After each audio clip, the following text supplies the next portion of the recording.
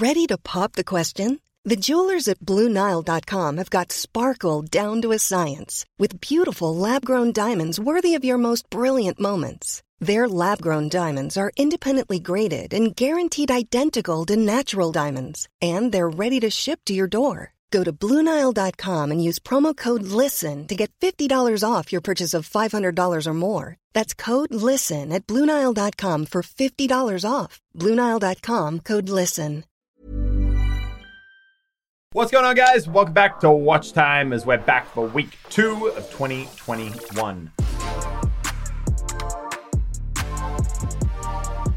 A few fun things to talk about today. No giant big industry changes, but kind of things that are cool to us personally and individually. And then also there is a large industry topic that I think I've been keen to break down for a while and we're going to delve into, which is cloud gaming. And is it the future or is it not? We're also going to be talking about David Dobrik's return to YouTube, Spotify getting into video podcasts. We're going to be touching on E3 and then breaking down cloud gaming with Elliot and developments in that space. But first of all, Elliot, how was your week? It was good. I feel like it was pretty non-eventful. I kind of just getting back into streaming, back into video making, still totally out of Fortnite ideas like everyone. Like it's crazy. You look at all of us, like, you know, Lockie, McCreamy, I mean, Lannon hasn't really been like a Fortnite YouTuber for a while. But everyone just went from posting like daily videos all last year. And then in December, even in December where people normally upload more than ever, people were down to like a video every 2 days. Some people were doing daily. And what now do you think's going to happen? Now it's January, February. Like I think Lockie's posting like 2 videos a week. I may be doing 3.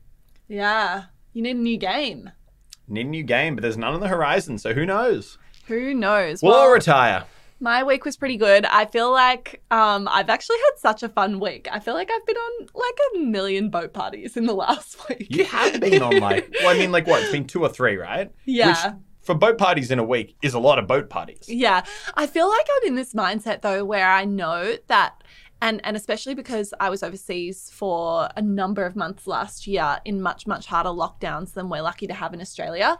I think it's like this mentality where it's like, because I know that so much of the world like can't do a lot right now, I'm like, I can't say no. Guys, I'm just partying because I know that you can't. So I'm going to party for you. I know it is a sacrifice, but it is one that I'm willing to make. That is so weak. You just want to go on boat parties. I'll take one for the team. That's so weird.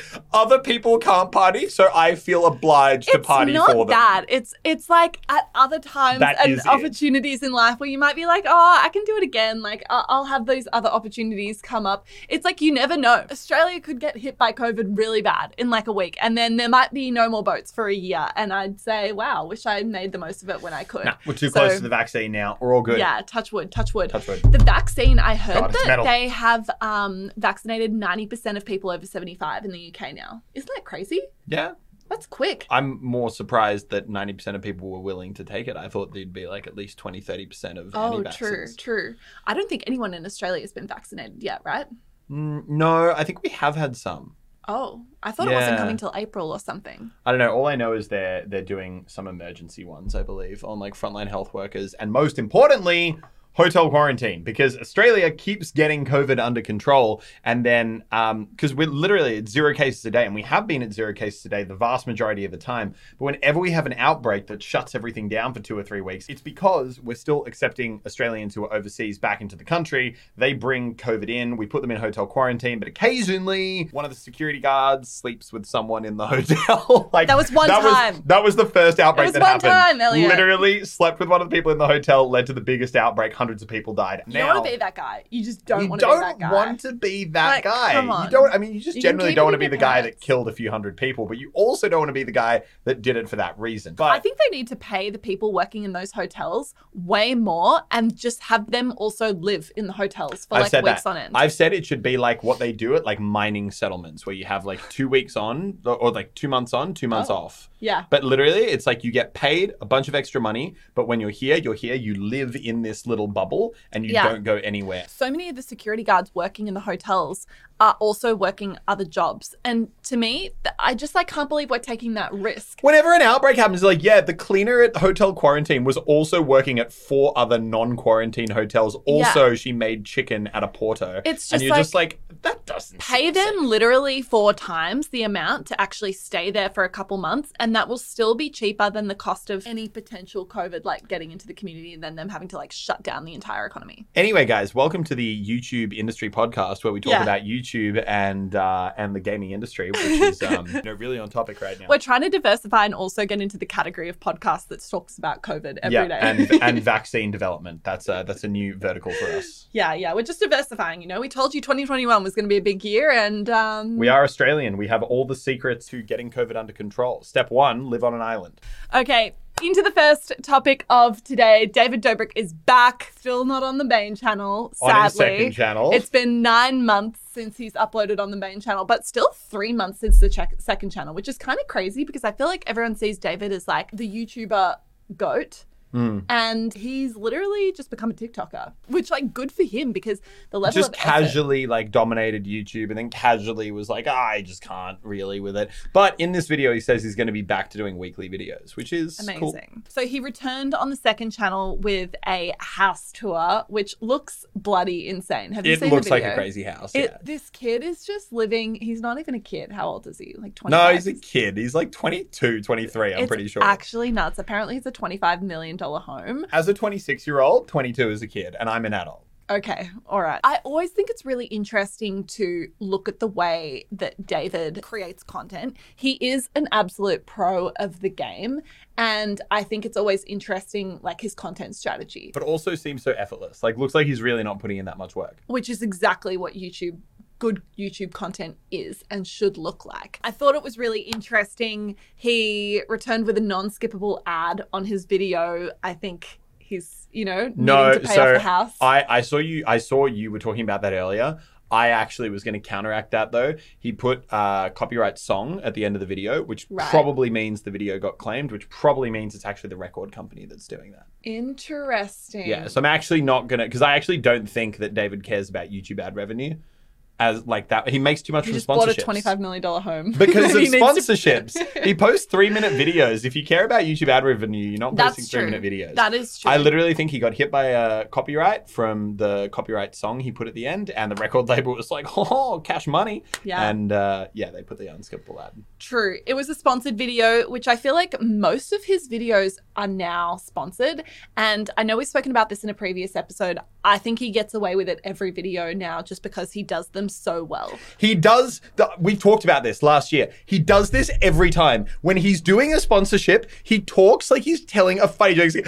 Guys, this video is sponsored by NordVPN. NordVPN are they're just the best. Literally, it's he's breaking out in laughter as he says the sentences. Yeah. Nothing funny about it. Not a single joke in what he's saying, but it makes people be oh, this is a funny thing. This is we're happy about this. There's some sort of psychology around that where 100%. It's you mirror the energy that someone's giving you. And I think if someone's giving you super energetic smiley faces, it's hard to not feel a Gives positive me that dopamine affirmation hit that everyone's on the internet looking for. Literally. Yeah. I also thought it was really interesting the way that he comes back to YouTube with the promise of consistency and just the way that he is formulaic now in his approach with content. And I think it's interesting you say it feels effortless, but at the same time, there's so many elements of that video that are classic David. It's he gives away 2 cars in the video, which is crazy. He releases merch around the video.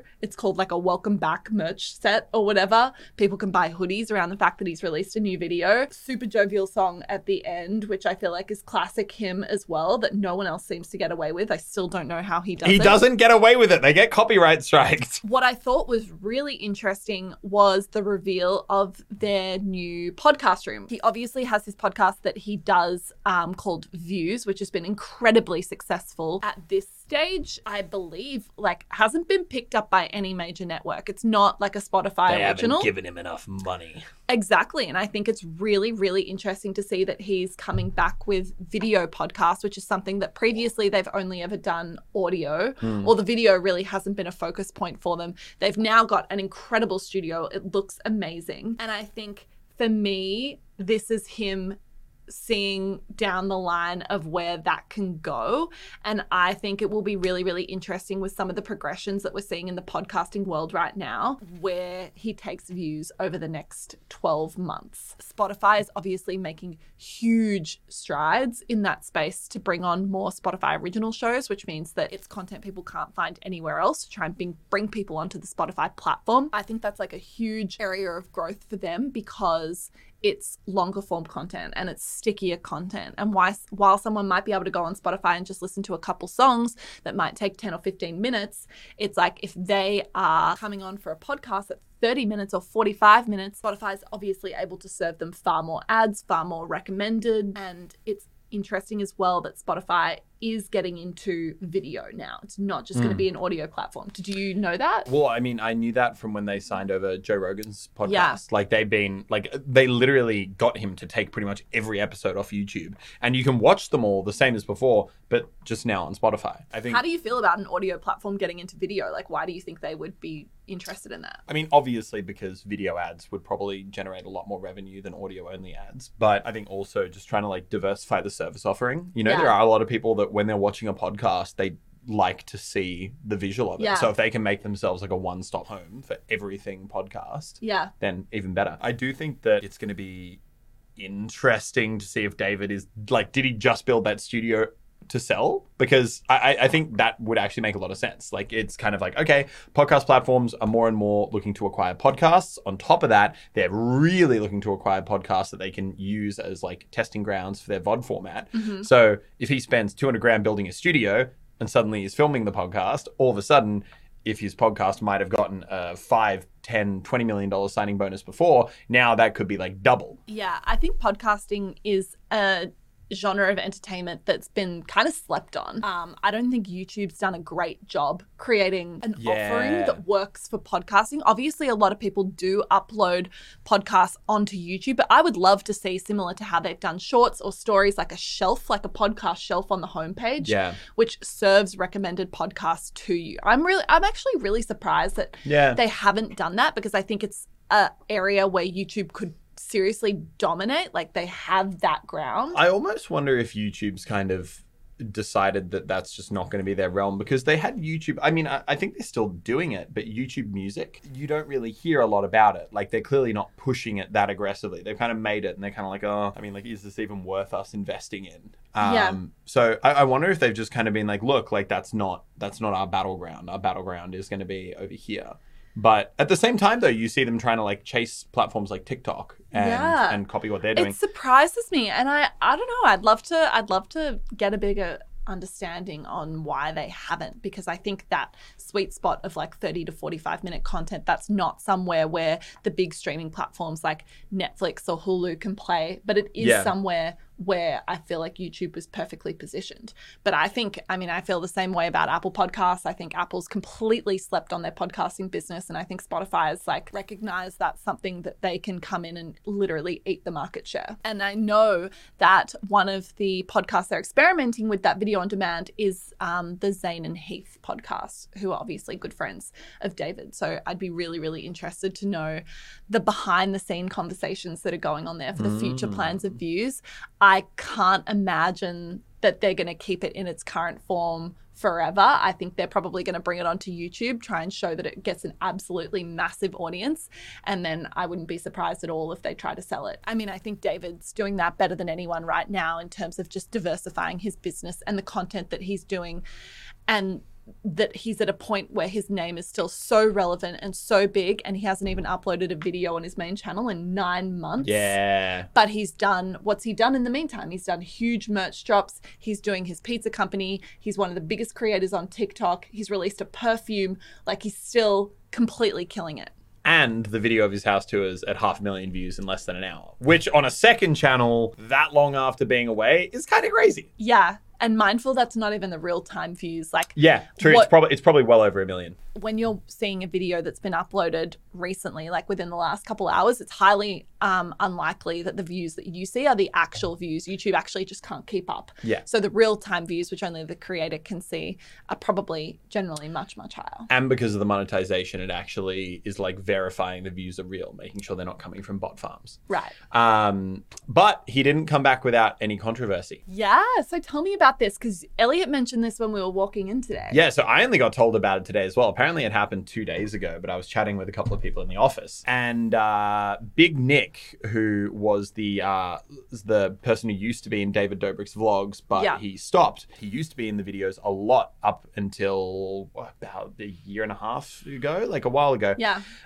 Basically went on the H3H3 podcast, and they were talking about being in the vlogs, why he stopped, what happened. And he was basically like, yeah, like I got bullied a lot, like really, really toxic environment. Like everyone has this real like elitist kind of mentality about them. And I kind of became a punching bag, and I got depression and was like suicidal for a period of time, and then decided I needed to step away, which was like pretty heavy.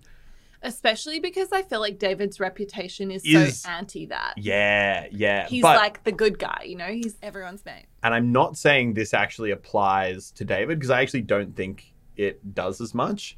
But, you know, similar to Shane Dawson, where it's like, you know, the everyday guy, like, oh my God, I just stumbled into this crazy thing, but I'm still like one of the people. Oh my God, I just happen to live in this crazy house. But like, you know, still have, it's like, and then like all the stuff comes out about like, oh wow, okay, no, you actually were like horrible in quite a few instances. Yeah. Not that I'm saying that is what happened there. In fact, I actually more get the sense, I think it's very similar. I'm guessing that how that toxic environment would have developed literally could have happened in a very, very similar way to same with what happened with Logan Paul with the forest drama that happened. After a while, I just think you lose perspective and you forget. Like people very much fall into the routine of videos, which is all right, we're filming like blah blah blah. Hey, you're small, like let's like make a joke out of that, or can we like do something there?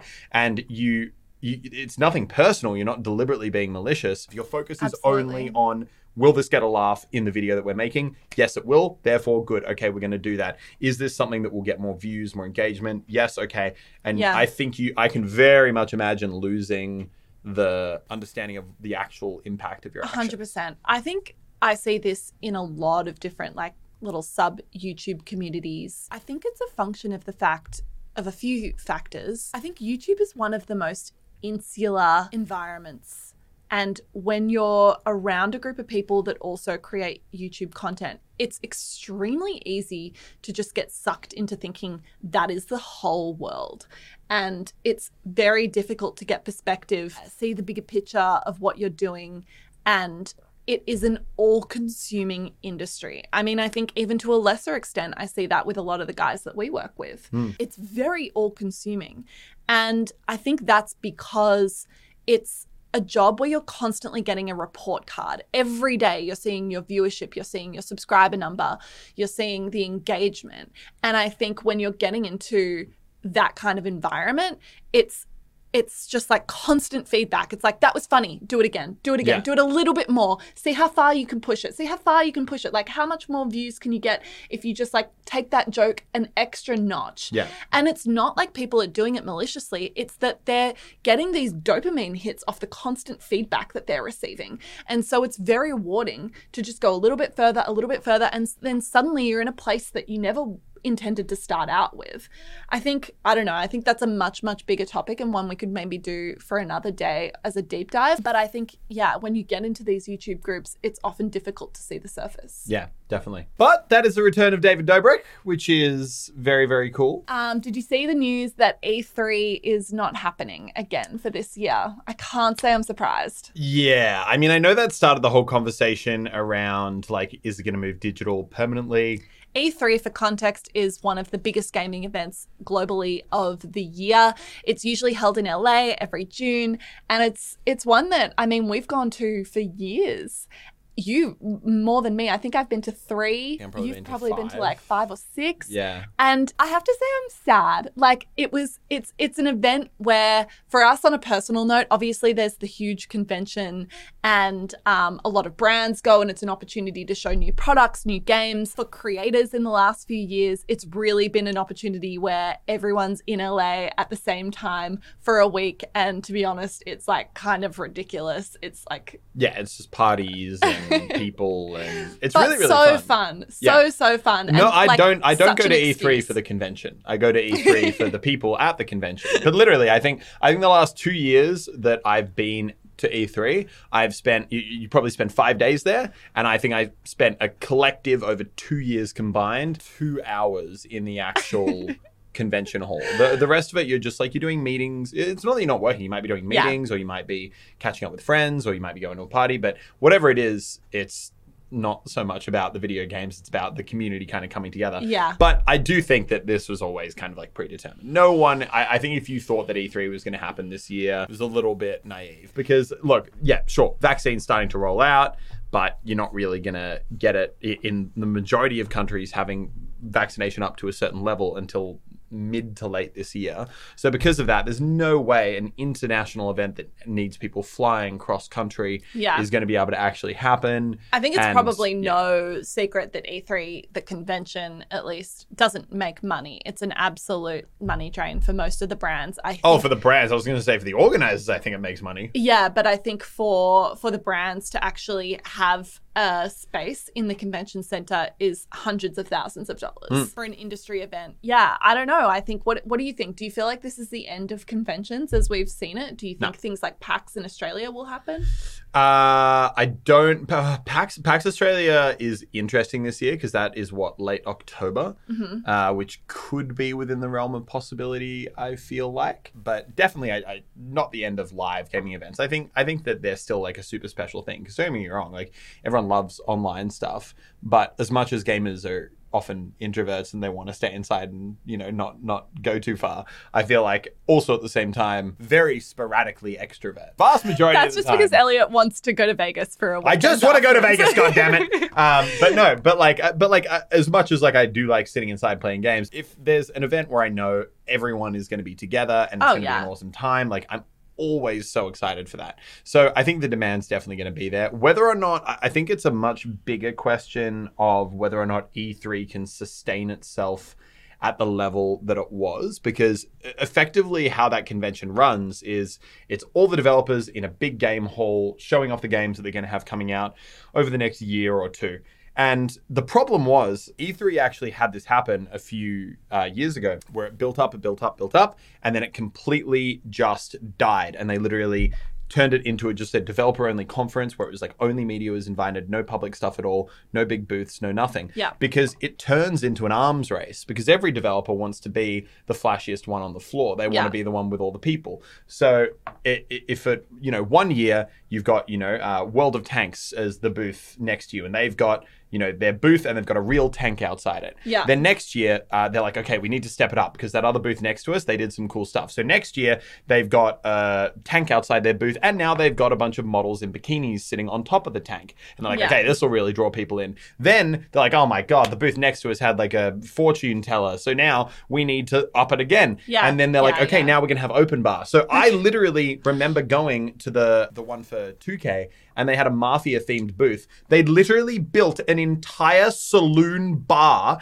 in the middle of this freaking convention center. Inside was a fortune teller, a live band, and an open bar just handing out alcohol to everybody. Yeah. And you think about the cost of that. And don't get me wrong, like, I was talking to them, they're like, oh yeah, we might get like 5,000 people through in a day. You think about the cost of running that booth for a day. Oh my God. Is probably like 200 grand when you think of the rent. So effectively you're spending like $40-50 for every single person that even glances at your booth. So even if all those people go out and buy 2 of your games, you're still losing money. And there's a whole run-on effect and a bigger debate to have around it. But long story short, E3, whether an event that extravagant is sustainable in the long term, bigger question. Whether YouTubers should still get together to party every year, I'm all for it. Yeah, I'm sad about it. I have the fondest memories of E3, and I think the first E3 I went to was a couple months after we started Click, and gaming, especially in Australia, can feel kind of small and a bit misunderstood. Like a lot of people, if I talk to, like, they really don't get it at all.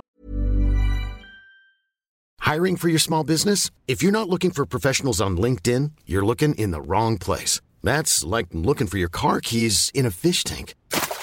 LinkedIn helps you hire professionals you can't find anywhere else, even those who aren't actively searching for a new job but might be open to the perfect role. In a given month, over 70% of LinkedIn users don't even visit other leading job sites. So start looking in the right place. With LinkedIn, you can hire professionals like a professional. Post your free job on linkedin.com/people today.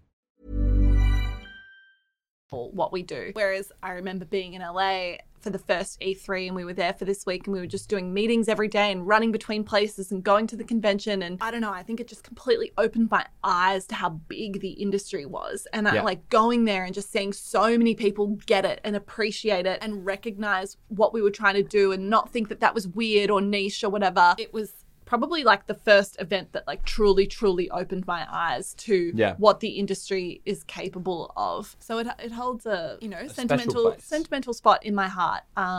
Live events will be back, but not this year. Next year. All right, let's get into our deep dive topic of the day, which is cloud gaming. Now, this is prompted by a tweet that Elliot sent to me last night. So I think you need to quote it. Yeah, I thought this was super funny. It's actually quite a long tweet, so I'll paraphrase it. Okay. But essentially, it was a tweet by the guy who created Terraria. Now, if you don't know what Terraria is, it's basically a 2D version of Minecraft, like a side-scroller style. But it is incredibly popular. Like, it has generated hundreds and hundreds of millions of dollars. And it is one of the most popular games to be released in the past decade. The creator of Terraria was tweeting at Google, basically saying, hey, for the last few months, for the last few weeks, I've been locked out of my Google account. I've lost access to the thousands of dollars worth of apps that I had on my phone. I've lost access to my Gmail account username, which is the Gmail I've had for like 10 or 15 years. And I've been in non-stop contact with your customer service, and they've just been sending me in circles, basically telling me that they don't care and they can't really help. And he was like, so Google, it looks like you want to burn the bridge with me, and that's okay because I've just told my development team to cancel the port of Terraria to Google Stadia. He's taking Terraria off Google Stadia. Because he couldn't get his email. I know 99% of people know, but just to give context, yes. Effectively, cloud gaming is a relatively new thing in the gaming industry, really come to the forefront more in the last 2 years. What it is effectively is obviously normally if you want to play a game, you have your console or your computer sitting next to a screen. The console powers the game. It's got the graphics card, all the RAM, everything you need to actually run something. And then that plugs into the TV and runs it. The way cloud gaming works is similar to how like cloud storage works these days. You don't have a hard drive on your desk. There is a big hard drive back in Google HQ with billions of terabytes of data on it, and you buy a space in that hard drive and then it transfers over the internet. So cloud gaming, they effectively have huge amounts of computing power running out of these hubs, and you pay a subscription or a fee, or different models exist, and it will effectively stream access to that game straight into your TV, kind of like watching Netflix. And because internet is so good these days and latency times are so low, a lot of the time, if you're playing a game on one of these programs, the latency is effectively as low as it would be if you're playing to a console almost. And the cost around is so low as well. It's incredibly low relative to having to fork out like $1,000, $2,000 to buy a good gaming rig. And because their hardware is so good, you can play pretty much every game you want at ultra settings. So Google Stadia is Google's version of this. There are a few different companies that are coming out with them. So there's NVIDIA and several others, all kind of doing their own service offerings, but all relatively similar. The concept of cloud gaming is kind of the same across the board. Yeah. And a huge growth area. And for people interested in the gaming industry, the possibilities of cloud gaming is one of the areas they're most excited about. So to bring it back to the story, for this guy to take his game off Google Stadia is a big move. It's a big move. Not quite as big, but to give an example, it would be like if Fortnite was like, hey, we're just not going to be on Xbox. It's similar to that idea. It's kind of be like this entire service you have, one of the biggest games that would probably exist on that service, we're just, doesn't exist anymore. So I guarantee there is someone at Google right now on their hands and knees at his feet, holding up a box of flowers, saying, here is your Google account, and we've restored all your apps, and we're so sorry for the inconvenience. It's truly like the pettiest, but also most like big dick energy thing that he Biggest could do. dick of energy. But yeah, like for him, that'll probably cost him, tens of millions of dollars. I love it. I love it that he's like probably on like, principle. I've made $700 million. And there's certain things money can't buy. And you know what? Access to your apps and your Gmail. I mean, money should be able to buy that, but apparently it can't. That is so funny. I just think that's hilarious. But that was honestly, I mean, number one, to finish that topic, I think it's hilarious. I would be surprised if he didn't backtrack. I think there'll be enough community support trying to get him to put it on, and I think he'll probably get a groveling phone call from Google and they'll dip into the sunset happily Let's ever stay after. tuned on that. They'll probably add an extra 0 to the contract they were offering, and he'll be like, well, all right. All right. But an absolutely incredible example of someone who just doesn't give a and also a great segue into the broader topic of cloud gaming. And I've seen so many opinions. I think what's interesting about cloud gaming is a lot of the time things come out and people are like, oh, this is great. Like, this is cool. This is awesome. This is going to be the next big thing. And it's kind of universally agreed. But a lot of the time you also see things where people are like, oh, this is great. And then you've got the other half of the community being like, this is the dumbest thing ever. What are you doing? So I am super, super interested to see what happens with cloud gaming, and I've got my own opinions about it. But what's your top line thoughts on cloud gaming as a whole? I do think it's an unavoidable development of the industry, and I think that the technology still has a way to go to kind of catch up to make it commercially viable to the extent that it probably will be in the future. But for me, I can see the mass appeal, and I can see I mean, gaming in some ways is limited without cloud. And if they're able to do it effectively, then I think that's going to be commercially extremely successful. What do you think? I'm obsessed. I reckon it is so smart. Oh. I reckon it's the future. I reckon it is literally the coolest technological thing that is happening in gaming right now. I think that it is... Damn, guys.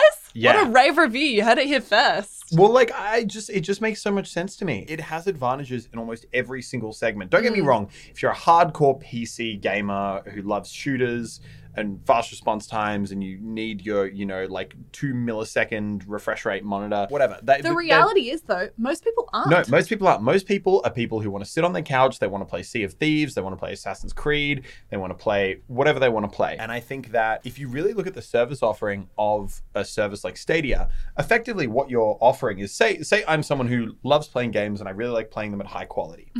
Want to be able to play everything in 2K, 60 FPS, 120 FPS, then for me, I'm going to have to fork out $4 or $5 grand for a computer and then minimum. all this other tech. And then every time a game gets released, I'm dropping $80 on it.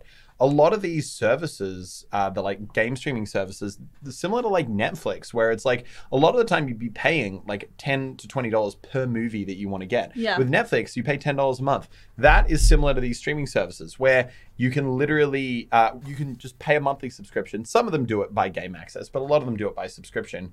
And you get access to this ridiculous library of games and you don't even need the hardware to run it. And you can play it at high quality. Imagine Google sells you this little stick you plug, and I don't think it's quite at this level yet, but I think it will be very soon. Literally sells you a little USB stick that you plug into the back of your TV, and it's like $50. Then you pay $10 a month, and you get access to every game in the world at high quality for free whenever you want. You don't even have to download the game because it's just live streaming the feed from their servers. I think anything that's making gaming more accessible and cheaper is absolutely the way of the future, because I think you touched on, exactly that. Like, some of the big barriers to gaming right now is the cost. And, so many people that we see online are asking you guys all the time, like, how do I game like you? Like, what's your setup? Blah, blah, blah. There's some really, really high performing videos out there where people just want to see, like, what's the setup people are playing on? How can I get that too?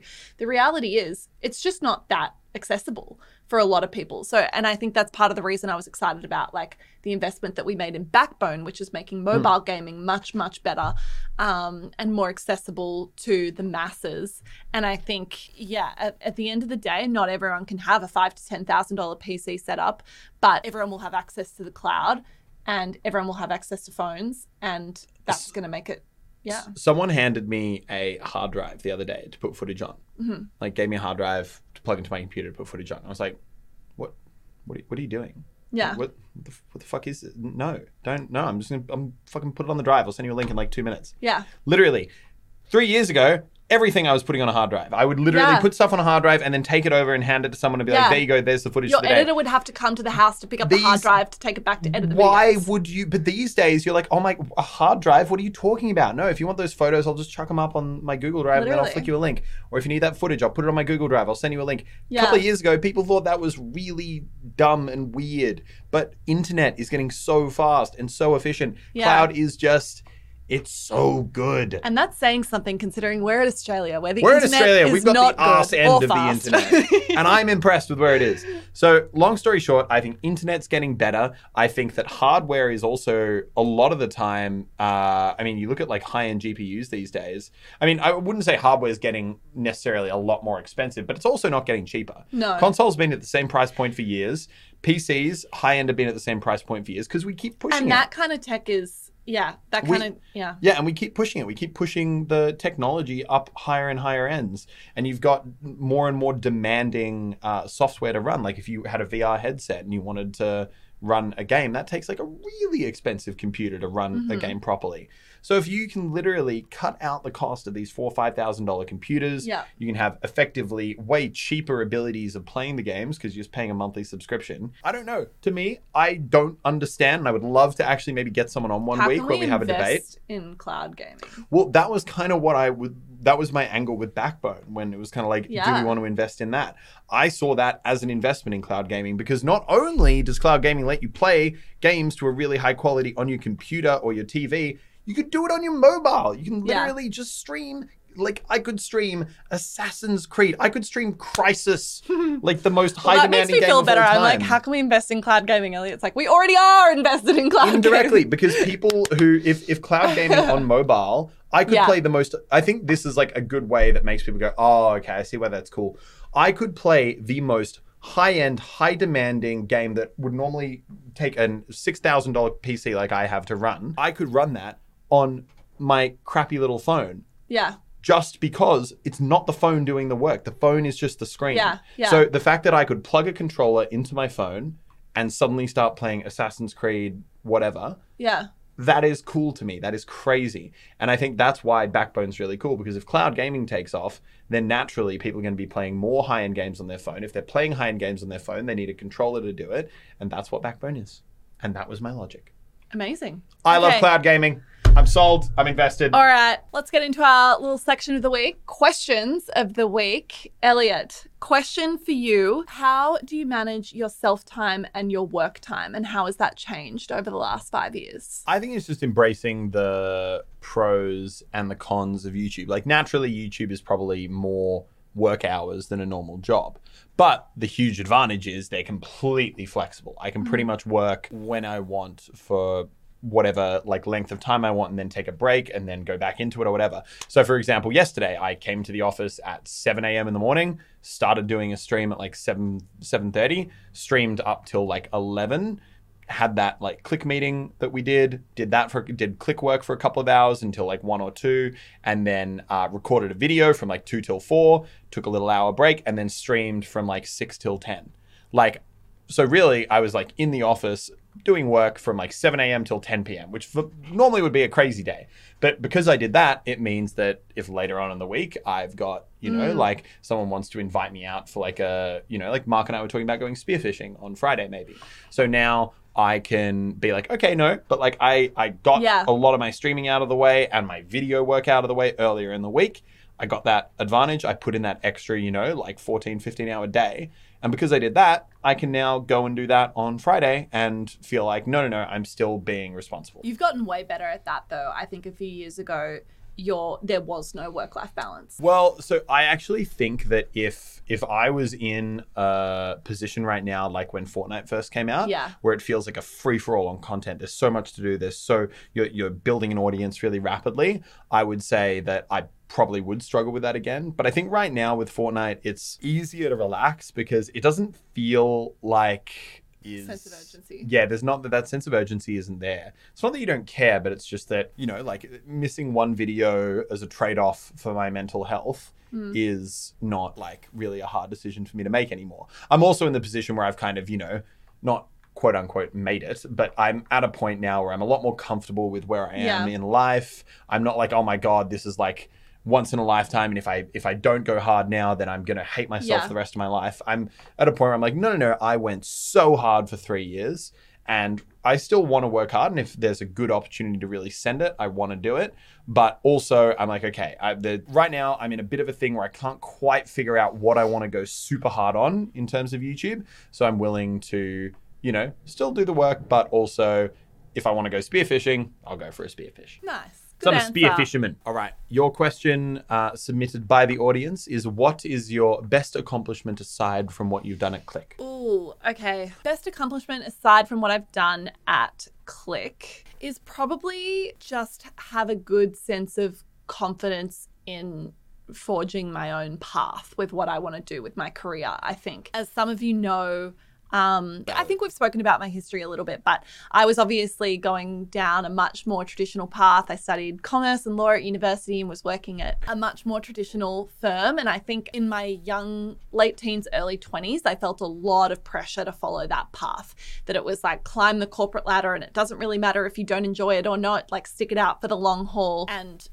do this much more traditional path that I felt would have a lot more external validation or people would understand what I was doing. And I think being able to develop a mindset now where I don't care so much about that traditional path has been a big development. Obviously, that's come through Click and having the confidence to do it and having the confidence that, you know, we're doing a good job with Click. But I think, the immense pressure that I felt to fulfill this traditional path a few years ago was really, really big. And I remember I remember this weekend that we...